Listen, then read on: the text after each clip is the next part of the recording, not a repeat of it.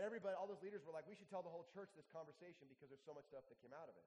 And one of the verses that sort of has marked the series as we've looked at it is this one right here from John 14. Jesus has just finished up having the Last Supper with his disciples, and he says this, very truly I tell you, whoever believes in me will do the works I have been doing, which are all pretty impressive things. And they will do even greater things than these, meaning you have not seen everything that I could do, and there's more to be done, and you guys get to do it. This is Jesus about to go to the cross, who's saying, the work I started, there's more, and it's going to be better and greater, and you're going to be a part of that. And so there's all kinds of questions that come with that, but basically, as you look at it, not only are we going to do the same kind of stuff that Jesus did, which is incredibly impossible to believe, but you're going to do it in a way that's better or bigger or greater than any one of you can ever imagine. And that starts to get a little crazy, which means however Jesus was when the disciples were around him, they're going to be like him and greater. There's more to that story, even than just it's just going to be more. So however Jesus is, will be like the disciples, but to a greater degree. This is a true understanding of what it means to unleash the impossible. So let's do this. We're going to pray, and we'll jump into today's message. It's going to be great. Let's pray. Jesus, I'm so grateful, as Kira said so wisely, that you are good all the time. And while we may not understand everything about you being good, and it doesn't always seem like good, you are good. And we trust in that. Father, we have great stories of your generosity in the most surprising ways to us. God, you have given up so much. You gave up everything that we might come into relationship with you, and we might walk with you. And so, Father, for just a moment, probably one of the most helpful things we could do in our lives on a regular basis is to stop and to acknowledge where we might be thankful. So, Jesus, for just a moment, would you elevate to us in our own heart, no matter where we are in our life, no matter how tough things are, would you help us to find even the simplest thing for which we can be grateful to you for?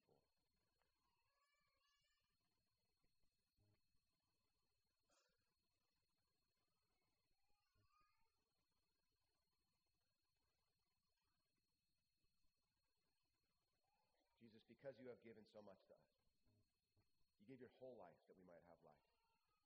That we might no longer be estranged from you, but that we might walk with you. Would you help us to live gratefully and to live generously? In your name, Jesus, we pray. Amen. All right, if you want to follow along in an outline, there's one in your bulletin. You can look at that. We also will put everything you need on the screen. You can follow along that way. If you want to follow along in your Bible, we'll be mostly in Luke chapter 18. And so we'll talk a little bit about that. But let me ask you guys, when I was thinking about this week, I remember when I was a kid, there was this, I remember my school put in the office in elementary school, they put in a pencil box, which meant that you could like a dispenser machine, like, you could put like a quarter in and get like a worthless piece of candy or like a little plastic thing. This was, you could get 2 pencils for a quarter. And I remember, and they were all like kind of brightly colored. This is right at the era when everyone in my grade started discovering the idea of pencil fighting as well. Remember that, where you like flick the pencil at each other, and there was always some ninja in your class who could just one swipe, just whoosh, like, oh man. But I was terrible at it. But I remember one time I came to school with like my pocket just absolutely busting out with quarters, like $8 in quarters. And I remember I was like, yeah, I'm going. Then people are like, can I get in line? I'm like, no, I got $5 more right here, so you just can deal with it. And I remember I just took $8 in quarters. I remember taking them into my backpack, and they were just all over the place. And I was like, who wants to battle pencil? It was like, I was all over this stuff. It was the most important thing in my life. And I saw all these kids, and I was like, I'm going to save up quarters, and I'm going to learn how to be a great pencil fighter. And I'm going to have these wonderfully beautiful pencils. Now, I collected them, and they were worthless, and I just thought they were so important in my life. Now, let me ask you guys, what are some of the things that when you were a kid, you were like, these matter so much. I'll save my money. I will ask for this for Christmas. I will collect these things. What are some of those things you had? Just give me some ideas. Baseball cards. I had baseball cards. I still have them. I was like, ooh, maybe I could pay for college. And they're like worth like $5. Like, no, you can't. You can't. Like Mark McGwire used steroids. You can't. That doesn't matter if he has a rookie card. Oh. Anyway, okay. What's that? Star Wars figures. Oh, yeah. My mom sold all mine in a garage sale. I love my mom. She might even be here right now, but maybe she's the next service. But I remember like where's the big Millennium Falcon thing? And I don't remember where that is. Oh my gosh, that also could pay for my kids' college, right? Good. That one could, and it should, even if it doesn't. Okay, good. What else you guys collect? Beanie Babies. That was an investment for a little while, wasn't it? Yeah. What else? Video games. What kind of video games? Nintendo, yeah. Who else? Who collected Atari 2600 games? Yeah. Woo, that fake wood vinyl strip on the cover of that. Remember that? Ah, so lame. Yeah. What else? Transformers. Oh, man after my own heart. Yes, Transformers. I remember I had my Transformer Christmas Day. It was Jazz. Remember Jazz? And I was holding this, like, Porsche, robot guy, and I was like, this is so awesome. I was literally shaking, and I dropped him and broke him.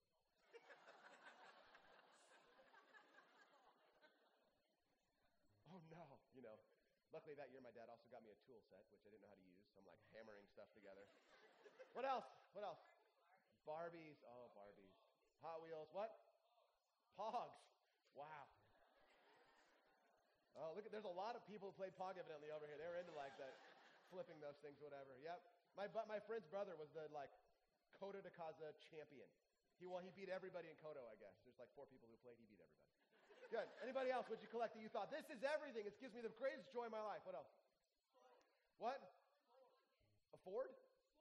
Swords. You collect swords? I collected pencils for fighting. This guy collects swords. Don't mess with this guy, all right? All right, there's so many things when we're younger that we go, these things give me energy. They give me life. They're the things that I want. And we have all kinds of ideas, whether they're small or they're big. But we have these kinds of things, I think probably more than likely, more than not. A lot of those things, the same kind of thinking that we transfer from little kid things like pencils and Transformers and Atari 2600 swords. You got a horrible parent, whoever let you just collect swords. Oh, yeah. No, I know, whatever. I can't hear you, but you're making this sign and it makes me nervous. But you have whatever those things are that we got our joy from as kids, we kind of take that same kind of thinking and we move it into our adult life in different ways. I would say there's some truths about joy, some universal truths about joy that I wanted to get our handle around. So there's some universal truths about joy, and there's probably more than what I'm going to come up with here. I just have 2 that I want you to think about. One is this. Everyone searches what can ever give them the most of it. So whatever it is that gives you the most life, whatever gives you the greatest fulfillment, we'll call it joy. But everybody searches for, no matter if you're brand new to church, never been to church in your life, never grew up in a church, whatever it is, or this is your home church, or whatever it might be. Every person in the world is searching for the thing that gives them the most kind of life they can have, the greatest possible joy. Everybody searches for it. Everybody does. Secondly is this. Everyone always resources that joy. As soon as people figure out the thing that gives them the greatest joy, that gives them the greatest and deepest fulfillment in their life, they resource it. They orient their time, their energy, their own abilities, their own financial resources around it so that that thing gets elevated in their lives. Everybody's searching for something to give them the most joy, the most life, to give them the fullest kind of life. And once they find it, no matter how good or bad it is, whether it's pencils or pogs or swords, again, I'm scared of you, whatever it is, people find ways to resource that joy, always. Now, I'm going to share with you guys a story about a guy who's resourcing joy. And it's about a guy who's looking for that source of life. He's looking for a way to go, how do I have the fullness, the richest, the most abundant kind of life? And I want you to hear Jesus' answer. It's a great, great story. Some of you have heard it before. It's a very famous story. But my hope is if you've heard it before, you'll hear it with fresh ears for the first time. So let's check this out. This is Luke chapter 18, verse 18. A certain ruler asked him, "Good teacher, what must I do to inherit eternal life?" Now, this story is in 3 passages in the Bible. It's in Mark chapter 10. I forget where it is in Matthew, and it's also in Luke here at 18. And it's a story often referred to as the rich young ruler. Here it's just referred to as the ruler. And the other passages have him as the rich young ruler. Or they have him young. But here's what I want you to understand. This is describing a person who has means. Anybody who's described as a ruler is someone who has means. They are wealthy in some capacity or another. And this guy asks Jesus a question. What do I got to do to have the joy? I am looking for, and I cannot find, this eternal kind of life. He's not just asking. Some of you grew up in a tradition where this only meant, how do I get to heaven when I die? That's only a tiny part of the whole picture. What he's saying is, how do I participate in the fullest kind of life, now and forever? How do I have this kind of life that is rich and abundant, not just simply sort of I wait till I'm dead and enjoy life. It's like, how do I have the fullest kind of life? Now, this kind of question, I should tell you, that question, how do I inherit eternal life? It's not like it's a burning question in the first century in this particular part of the world. Everybody knows the answer to that question. I mean, if you ask someone, a Jewish person in that time, hey, how do I have the fullest kind of life? The God-sized, fully abundant kind of life. Everybody would go, well, it's pretty easy. I mean, maybe not so easy, but it's simple. The answer is. You just got to obey what God says, and then you have the fullest possible kind of life. That's what everybody knows the answer to. So this guy, he's asking this question, essentially. He's asking, where's the joy? I mean, this is what he's asking. He's asking, where's the joy? I'm looking for joy. I want to know where it is. I'm trying to find it. I want to know where the joy is, but he can't find it. He has all of these means. He knows how he's supposed to find the fullest possible life, and he asks, a guy with all these means, he goes, how do I have this fullest kind of life, this eternal kind of life? Jesus answers this kind of bizarre way. He goes, why do you call me good? Remember, he says, hey, good teacher, how do I have the eternal kind of life? Why do you call me good? Jesus answered, no one's good except God alone. Now, this is a little bit of Jesus messing with this guy. You have to know that right away. Because Jesus is really good. He's the goodest. He's the best, right? Jesus is he is perfect by all accounts. The way the Bible sees him is as a perfect person. And yet Jesus has this question back at this guy. Why do you call me good? And there's lots of Hebrew Bible precedent for nobody's good except God alone. Like if there's Psalm 130 says, if I asked anybody to stand up who's without sin, nobody could stand. I mean, it's like nobody can stand. I mean, everybody has sin, but he's provoking something here. You're going to see absolutely in this passage, you're going to see the genius of Jesus in the most surprising way. Now, the reason Jesus says, we can kind of guess here, why he says, why do you call me good, is because he's reflecting something about this man to him. In other words, this man might think he's pretty good. So Jesus says this to him. Oh, what's a man? I already did that. There we go. Got my slides out of order. Here we go. Verse 20. You know the commandment. You shall not commit adultery. You shall not murder. You shall not steal. You shall not give false testimony. Honor your father and mother. Now, Jesus gives them these commandments. These are like, he lists off, a couple of the 10 commandments. He just lists off these 10 commandments, to which the man says, this great answer, all these I've kept since I was a little boy, he says. So Jesus lists off 5 commandments. Now, it's really interesting. Have you guys ever done this? Parents have done this. Or if you're, I'll get people who aren't parents too in just a second. But you've done this before, where you're like, dads in particular, moms maybe not. You're reading a story to your kids for the 500th time. Same exact story. Brown bear, what do you see? Yeah, oh yeah, it's a classic. The first 48 times. And you're reading Brown bear, what do you see? But Sports Center's about to start. It's like, brown bear, and then the walrus started up, and then there was an animal and a kid, and everybody said, what do you see? Hooray, isn't that a great story? And the kid is like, and the kid looks at you like, that's not how it goes. I know how it goes. We've gone over this story 1,000,000 times. I love it. I'm 2 years old, and it looks like I can read because I have every page memorized. Because I've read it so many times. And they know when you skip a page, you're trying to skip through Dr. Seuss, yeah, and then thing 1 and thing 2, and blah, blah, everything got cleaned up, go to sleep, Right, now, others of you, alternatively, if you've ever heard your niece or your nephew, you're not a parent, but you've heard your niece or your nephew explain to you with joy how they can sing the alphabet song, and they start, and this is for mostly people who have like some mild degree of OCD or some kind of, maybe what they used to call anal retentiveness, which we still use that because it's funnier. But you hear someone saying the alphabet and they go A, their kid's like A, B, C, E, F, G, H, I, and you're like, you left out something. I know how this goes, and you left it out. Are you with me? You know what I'm saying? Some of you are like, I hate that. And you have a problem, okay?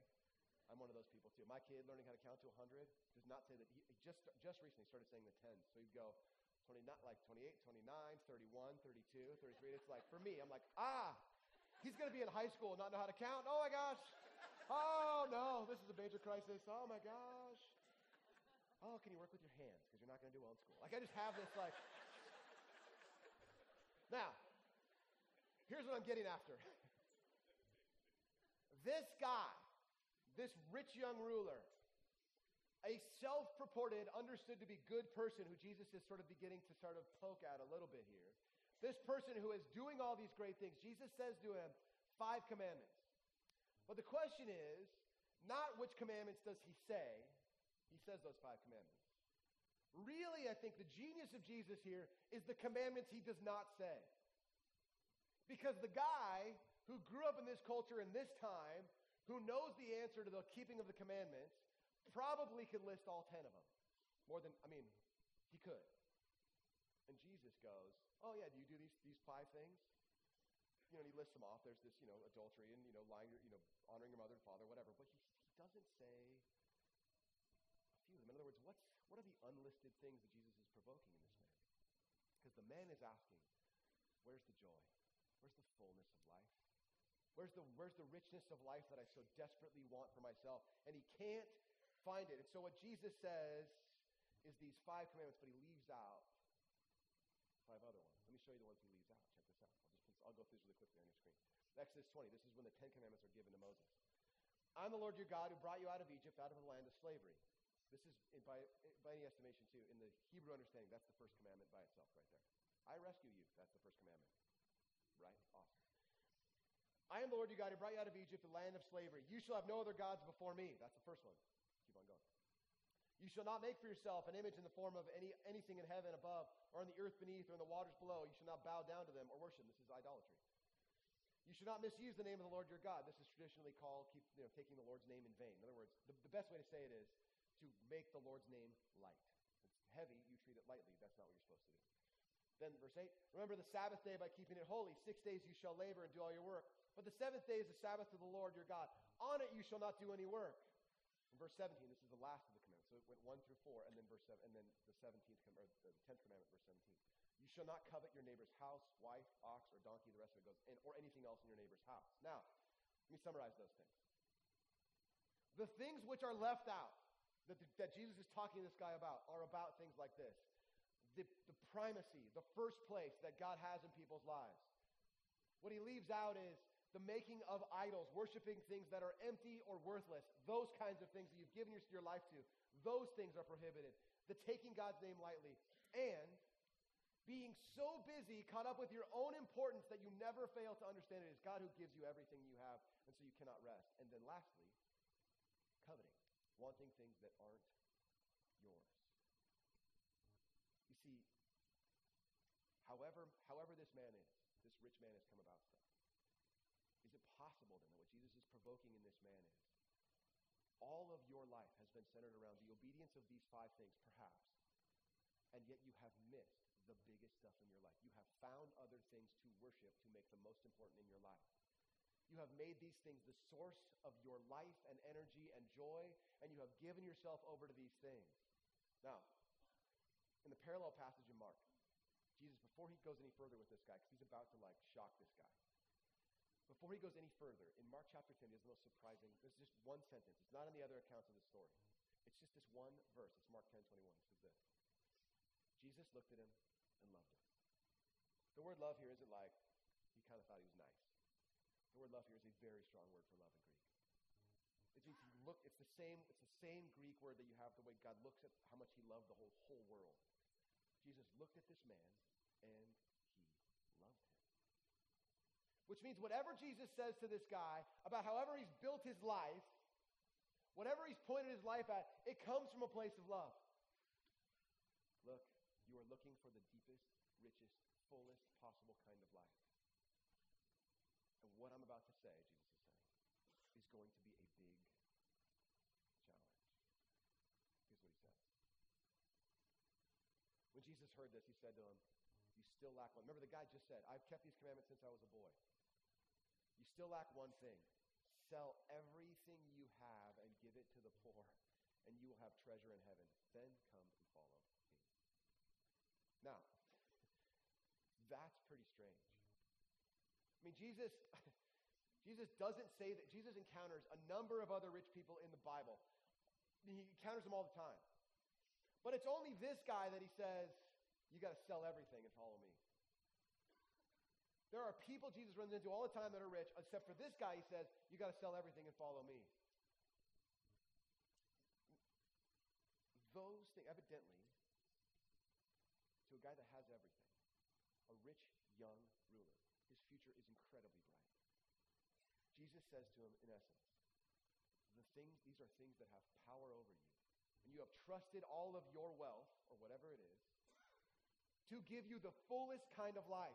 And it is not working. And apparently you don't want to let it go. you have worked hard, and you have earned this stuff perhaps. And you have been good in business, and maybe you've been honest, and you've done these other things, but you have looked to your wealth to give you the fullest kind of life. And so he says, if you want the fullest kind of life, this eternal kind of life, this joy, it cannot be had by you continuing to resource with energy and time and energy. All of this wealth, it won't give you the life you're looking for. Verse 23. When he heard this, the man became very sad because he was very wealthy. He looked at himself and he thought, man, I have so much that I have built my life around that I am hoping for. Now remember, this is a guy who has all of this stuff, this wealth. And he says to Jesus, how do I have the eternal kind of life? Because I can't find it. It's not in all this stuff that I have everything anybody could want. In fact, at this time, people looked at rich people and said, God has so blessed you, you must be righteous. It wasn't just that like rich people, like now we kind of have a different understanding about rich people. They're kind of like, we kind of have skepticism about rich people. Like, well, you're probably evil, you know. Then it was like, you're rich because God has blessed you. You must have done, you and your parents' parents and everybody else must have been righteous people because God is blessing you in the present. You're rich. And now what's being said to this man is, you've made this your identity. You've made this your source of joy. And it is robbing you of the life you really, really want. And he says this to the man, remember, because he loves him. Here's a couple of things, just some thoughts about wealth. And I saw, this is, Ecclesiastes, by the way, is probably, it's in the Hebrew Bible, Old Testament. It's probably one of the most depressing books in the Bible. But it's a very real, it's a very honest, real book. And here's what it says. And I saw all the toil and achievement that spring from one person's envy of another. This too is meaningless, chasing after the wind. In other words, all of this stuff that we try to put ourselves into, to capturing and taking and holding on to stuff, this coveting is the 10th commandment. All of it's worthless. Said differently, whoever loves money never has enough. Whoever loves wealth is never satisfied with their income. This too is meaningless, like chasing after the wind. He says, people who have enough money never have enough money. People who seek after and chase money, they're always, in this language, never satisfied. They never have enough. They never find the eternal kind of life. Now, there's this kind of chasing of the wind that the writer of Ecclesiastes describes, this kind of emptiness, this pseudo-joy. Because everything in the world is working to you to try to convince you that the fullest kind of life can be most often purchased. You can buy it. You can own it. You can lease it. You can put it on credit, and you can have it be a part of your life, and you can show it off, and you can drive it, whatever it is. That's the way in which we live. People are looking to try to get us to a place in which we can have the fullest kind of life because we can afford it. You know, what's interesting about this passage, well, I'll say it this way. I was one time when I was in college, I spent 3 or 4 weeks in Greece and in Turkey doing some stuff, studying over there. And it was studying. It was mostly we were like trying to cram for stuff the last day they were due, and we just hung out the rest of the time. But I'm in Istanbul, Turkey. And this guy's holding up a leather jacket. And I don't even want a leather jacket. I'm not a leather jacket kind of guy. Some of you think, yeah, that does seem lame for you. You shouldn't do that. And this guy's holding a leather jacket. Now, at the time, you know, you're paying for stuff in the Turkish lira. And I had a $1 million Turkish lira bill. 1 million Turkish lira. My first million. And the guy goes, I'll sell you this jacket. And I go, how much? And he goes, 3 million lira. And I go, no, 1 million. Because I don't even want a jacket. And he goes, it's 3 million. I go, I'm only giving you one because I don't care, you know. And he goes, after a lot of like, whatever. And I give him, which is essentially $8. I give him $8. Now, just imagine the quality of the product you get when you buy an $8 leather jacket from a street vendor in Istanbul, Turkey. So I put this jacket on, and it smells like formaldehyde. It just smells like it's sucking the life out of my body, you know. Like, I literally had to leave it in. It's in some country right now. It's poisoning the water supply, I'm sure, in some trash heap. But there was this sense of me that said, I want this kind, you know, for whatever reason, I want to be able to have this thing, but it's totally fake. And it will not deliver. And Jesus is saying to this man, you have got everything you could want, and it's not going to deliver. And you're asking me, how do I have the fullest kind of life? You have everything you possibly could want, but it is a pseudo kind of joy, and it can never deliver. And you want it to, and you're holding on to it, and it's not ever going to deliver what you expect. But there's a frightening solution here. The Then he says this, it gets even worse. Matthew 6, this is another chapter of the Bible. This is where Jesus is talking about money. He says this way. No one can serve two masters. Either you'll hate the one and love the other, or you'll be devoted to the one and despise the other. You cannot serve both God and money. Now, this is the only time Jesus identifies a rival God by name. Only time. Now, Jesus is speaking against all kinds of idolatry. But the only one he identifies by name is this one, money. And he says to the people who are following, this is part of what's called the Sermon on the Mount. And he's speaking to all these people, and they're like, tell us about this eternal kind of life, this kingdom kind of life. And he tells them, and he says, you can't serve both these things. You only get one God. You can choose it, but you can't have both of these things. Now, the word money in literal translations is the word mammon. It's an Aramaic word. And it's this really interesting word because it's used by Jesus to basically describe this. Here, I'll give you a definition of mammon. It looks like this. Egocentric covetousness, which claims man's heart and estranges him from God. This is like the definition. This is like, I got this from a commentary on the Bible. Egocentric covetousness, which claims man's heart and estranges him from God, which means you get the sense that the reason why Jesus loves this man so much is because his heart is estranged from God. He has found another God, and it is keeping him away from his heart's intention, which is to be with God. God intended for human beings to walk with him. And there is a rival God, which is very persuasive, which estranges us from him. See, we get to choose our God. One of those gods can give us the fullest kind of life. The other one cannot. It is only pseudo-joy. Now, is this passage, is this conversation about money? Yes, at one level it's about money.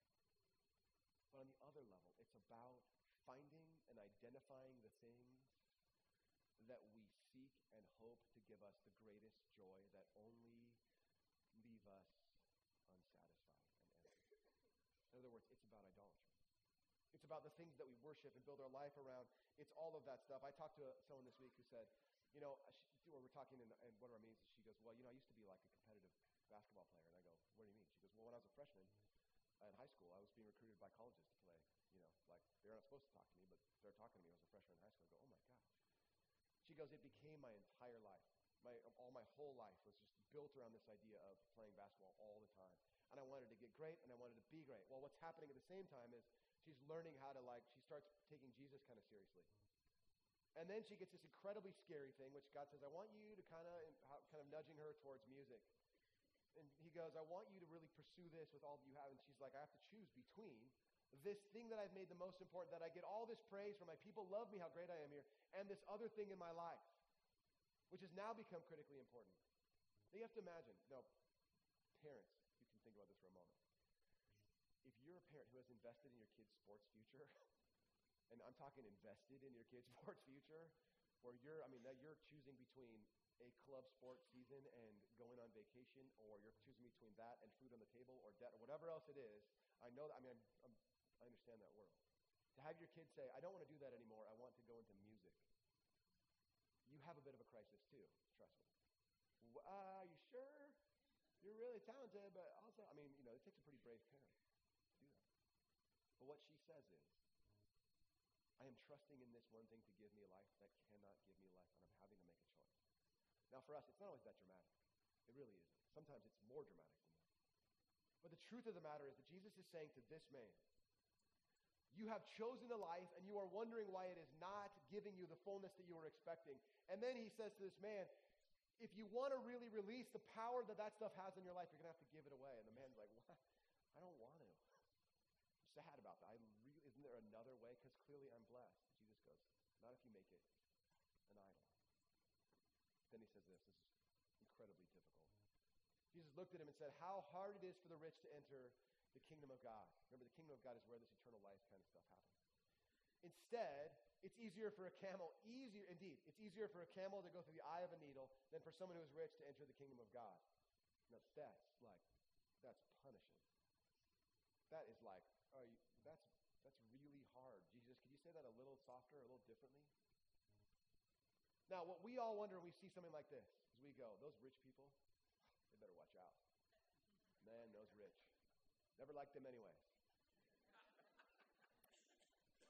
unless they're having a barbecue. Then they're okay. And I'm invited.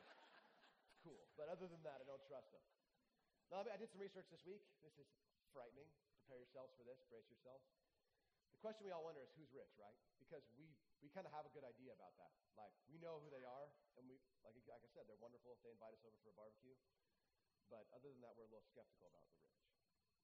I asked this question. I was looking on the web. I did a little bit of research. Remember the Occupy movement? Remember that? Yes. And the people were looking at the 1%. They said, you should release some of your wealth to us. They looked at the 1% and said, hey, 1%, you guys have to do some stuff with your money. And all of us, most of us probably went, I'm glad I'm not in one of the 1%. That's just, those people should free up some money because those poor folks out there. It was pretty funny though. There was an Occupy Irvine. I live in Irvine. There was an Occupy Irvine, and I was like, there was like two guys in a tent, and and it was like, you're in suburbia, dude. It's like Occupy Ladera Ranch. It'd be the same exact thing. It'd just be like, all right, watch out for the sprinklers and the manicured lawns are going to come out. It's like, okay. But I'm looking at this statistic this week. So I looked at what puts you in the global 1%.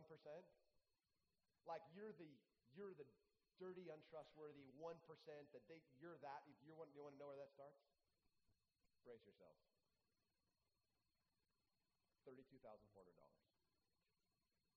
Some of you are like, I'm in college. I'm not 1%. It's great. I love you. Great.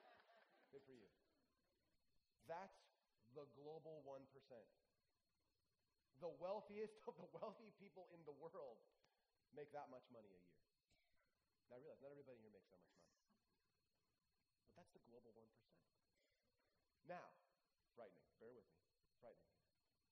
Which means Jesus is speaking to anybody. Well, he's speaking to rich. What would qualify as a rich person? Top 20%? How far? When this is just the 1%, which means more than likely, we occupy the smallest percentage of wealth in the world. Which means Jesus looks at us and says, you might have a problem. You may not, but you might have an issue about the things that you value the most in your life. You might be someone who could be corrupted by the necessity of holding on to stuff, holding on to wealth, because it's so important to you. You build your life around it, and you make it so important, and then you wonder, where's the eternal kind of life? Well, because maybe for us, and I'm putting myself in this category as well, maybe for us we go, I just don't know if I can let go of it. I'm trusting in it just a little bit to give me life. Money does strange stuff to people. I heard a TED Talk. Some of you guys know about TED Talks. Brilliant stuff.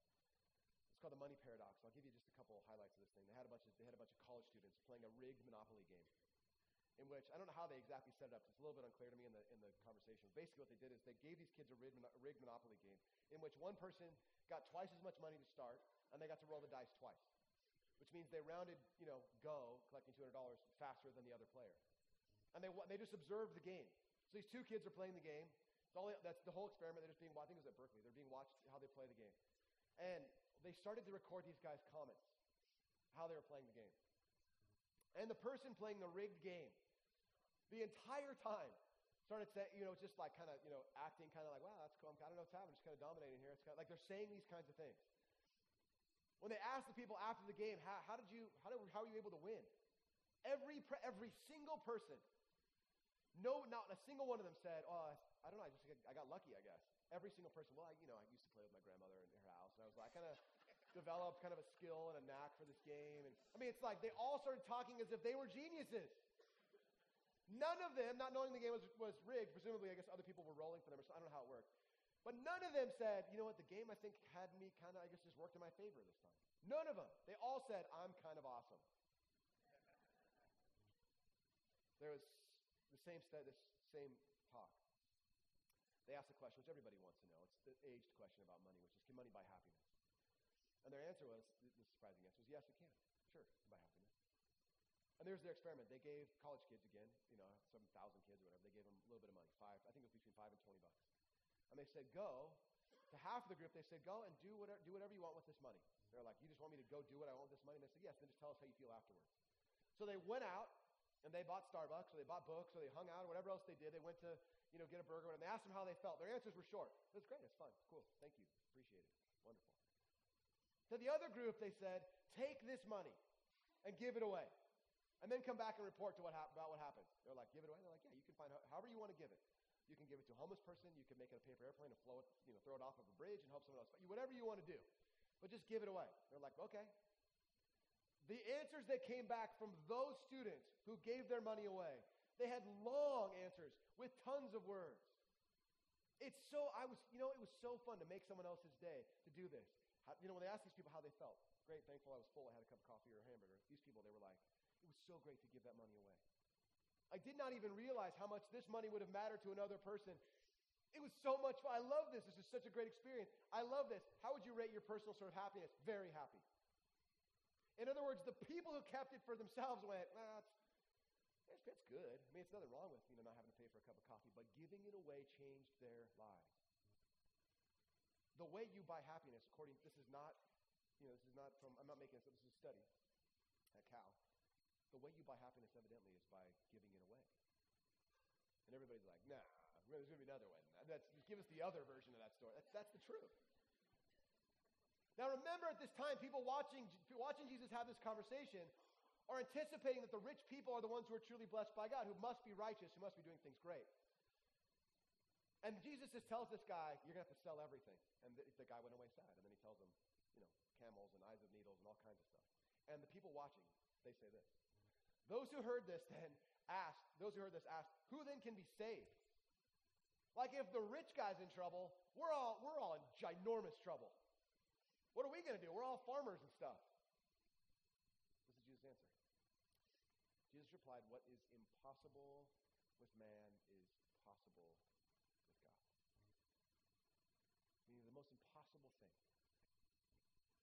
is that God would take people who are like us, really overly concerned about holding on to and protecting our wealth, bringing us to a place of generosity and fullness that we never otherwise understood, the thing we most resist because we plan on our wealth holding on, whatever little bit we got, we hold on to it. And he goes, the most impossible thing is you can have the fullest kind of life, this eternal kind of life, this life you never expected with me. You can't have it on your own. You can have it with me. Now, I want to just give you a couple things to think about. I got it. And wrestle with a couple things. First is this. Some of you, money aside, wealth aside, some of you, this is essentially the same kind of question we asked during our worship week about at least impossible. Some of you are resourcing things that cannot give you the joy you are looking for in your life. Some of you are looking to relationships. You're imagining the future where you might meet someone who will give to you the greatest joy in your life. Some of you are looking to your own children to give you the greatest joy in your life that can sustain and fulfill you this eternal kind of life. Others of you are looking beyond to an education, looking onto a future that's not yet in focus. And you're saying, someday I'll have those things and they'll give me the life I'm hoping for. You'll have to ask yourself the question. What things am I resourcing? What desires am I resourcing? What things have I built my life around to give me the greatest joy that may never fully deliver? It is the most challenging, most difficult thing people have to wrestle with. It's the thing Jesus calls people to in his own life. Do you want to continue to have these things, or do you want me? Now, in truth, all of us will be continually reminded and heard over and over again. We'll keep hearing about these rival gods in our life, and they continue to have voices in our life. We keep going, I wonder if they're going to say, I wonder if they're going to deliver, and they're so convincing. And so we get in community and we go, I'm hearing these things telling me I have to do this, and people who are wise and who love you will say, don't. Why do you want that? What promise are you hoping it will give you? Now I want to tell you the greatest joy, the single greatest joy.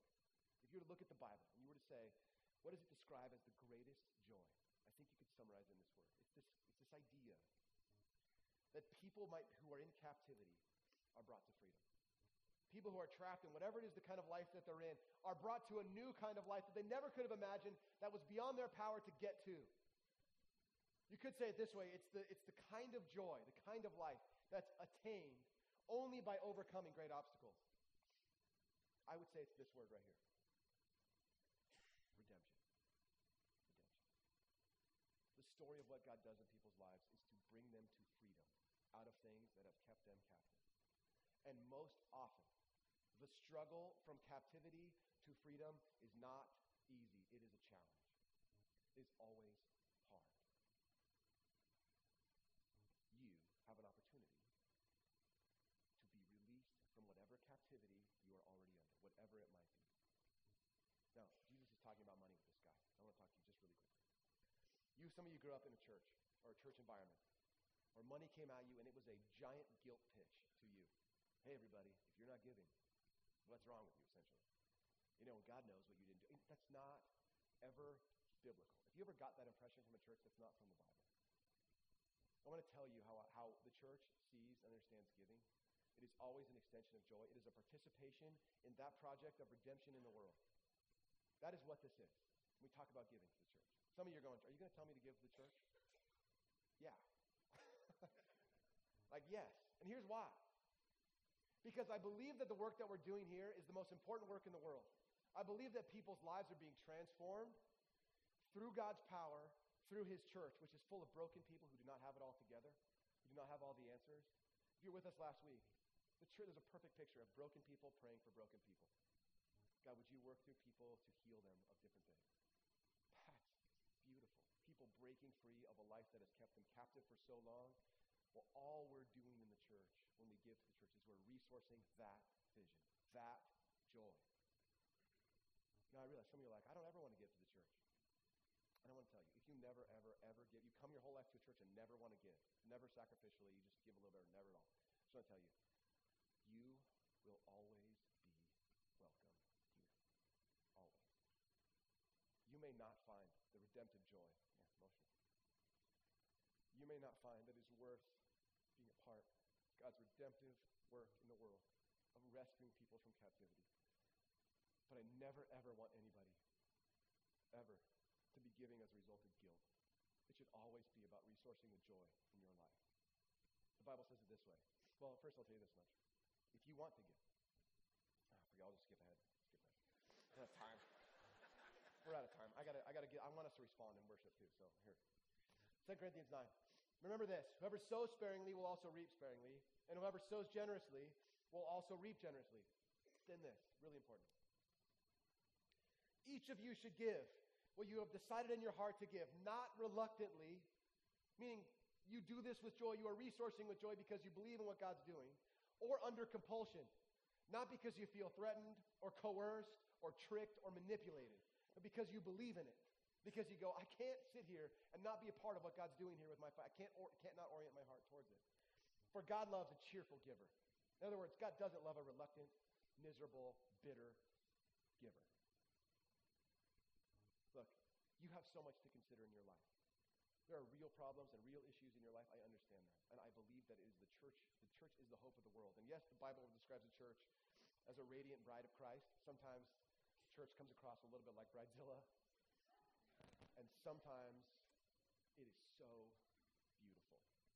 And if you want to contribute to be a part of this, God's great work in the world, the radiant bride of Christ, then maybe there's a part of you that ought to resource that joy. But only if it is your joy to do so. I don't have any more time. I got to pray for us, and we got to respond, all right? Let's pray together, and we'll respond. Jesus, you have called us to a life of richness and abundance. Father, we're so confused how the richness and abundance in our life doesn't come on our terms. We want it to be in the way that we want, and yet you tell us if anything that we hold on to, that has to do with our own wealth or our own worship of other things is only going to leave us empty. Jesus, we want to be generous people. We want to learn about generosity. Father, might you start in us a journey toward generosity, if only it's just the beginning. Father, free us from the sense of comparison about what other people will give or what we can give or can't give. Might you just start us on the journey with what, Father, you want us to joyfully be a part of, to resource the joy that you bring in people's lives. And so, Father, we're going to sing. We're going to respond with joy because that is our act of worship, a joyful response to all that you are. And so, Father, whether it's with our finances or our voice or our effort, whatever it might be, Father, we give to you and we resource that joy. So would you hear our prayer set to music? People who come forward who need prayer, Father, might you hear their prayers as they place them in the prayer wall. Might they pray with our leaders as well. So Jesus, in your name we pray. Amen.